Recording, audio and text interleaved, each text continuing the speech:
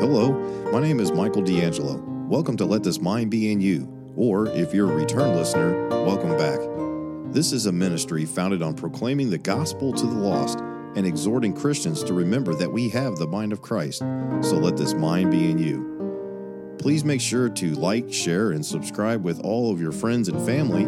And if you'd like to reach me, you can reach me at ltmbiy@yahoo.com. That's ltmbiy@yahoo.com. I also have a Facebook page.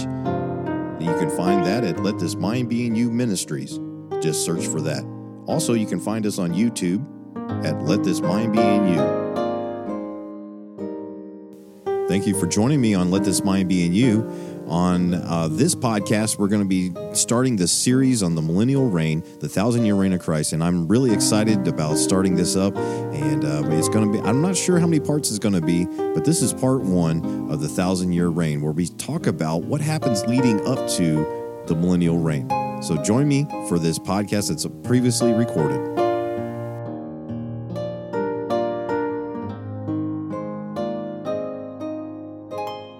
And hello, and welcome back to Let This Mind Be in You. So it's been a minute since my last video, but if you haven't watched that too, by the way, go back and watch that talking about the location of Golgotha, What's on My Mind series, and I just go back and watch that and let me know what you think about that. So I'm wrapping up my time here in Israel. Not too much longer left on this deployment, and I'm thankful for that. So with that being said, let's get right into it. So if you could see by the title, obviously we're going to be talking about the millennial kingdom.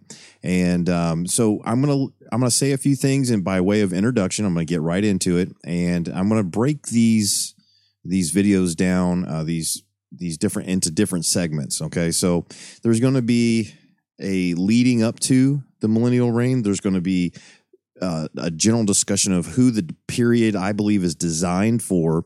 And then we're going to talk about the main focal point of the period, the 1,000 years. And then we'll talk about a final battle that takes place at the end of the millennial kingdom, at the millennial reign. There's going to be a final battle. Of course, when Satan is loosed for a little time to deceive the nations, and we'll get into that. And then we're going to talk about after the millennial reign, we'll talk about New Jerusalem left alone, and there wrestled a man with him until the breaking of the day. I think this is such a fascinating account. And when he saw that he prevailed not against him, he touched the hollow of his thigh, and the hollow of Jacob's thigh was out of joint, and he wrestled with him. And he said, "Let me go, for the day breaketh." And he said, "I will not let thee go, except thou bless me." And he said unto him, "What is thy name?" And he said, "Jacob." And he said, "Thy name shall be called no more Jacob, but Israel. For as a prince hast thou power with God and with men, and hath prevailed." And Jacob asked him and said, "Tell me, I pray thee, thy name." And he said, "Wherefore is it that thou dost ask after my name?" And he blessed him there. The name above all names is his name. There, Jacob, now named Israel. He's asking who, what's your name there? The man that he's been wrestling with, the name above all names, the King of Kings, Jesus. No doubts about it. So, and it said in verse number 30, and Jacob called the name of the place Peniel, for I have seen who? God face to face, and my life is preserved. So just when you think, oh, I wonder who he's talking about, he comes right out and says it. Seen God face to face. No man has seen God.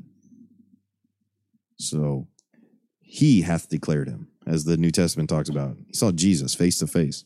He saw God, all the fullness. And he passed over Penuel. The sun rose upon him, and he halted upon his thigh. So he was really messed up, and you can read the rest of the chapter there. But thy people, which are called by thy name. And we'll get into that in just a second. But look at the next point. What location is Daniel praying for? He mentions it all the way through here. Verse 6, verse 7, 11, 12, 16, 18, 19, 20, 24. He speaks about the promised land and Jerusalem constantly. Now, what else happens before the millennial reign happens? So we got the time of tribulation, we got Daniel's 70th week, we got all these things going on. What happens? What happens? What's another thing that happens that leads up to the millennial reign? Well, the nation of Israel finally recognizes Jesus as the Messiah. They finally recognize Jesus as God. The whole nation does.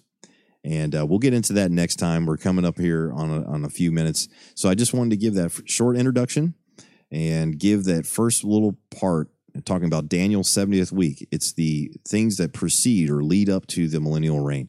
And we're going to be continuing this series next time. So thank you for joining me.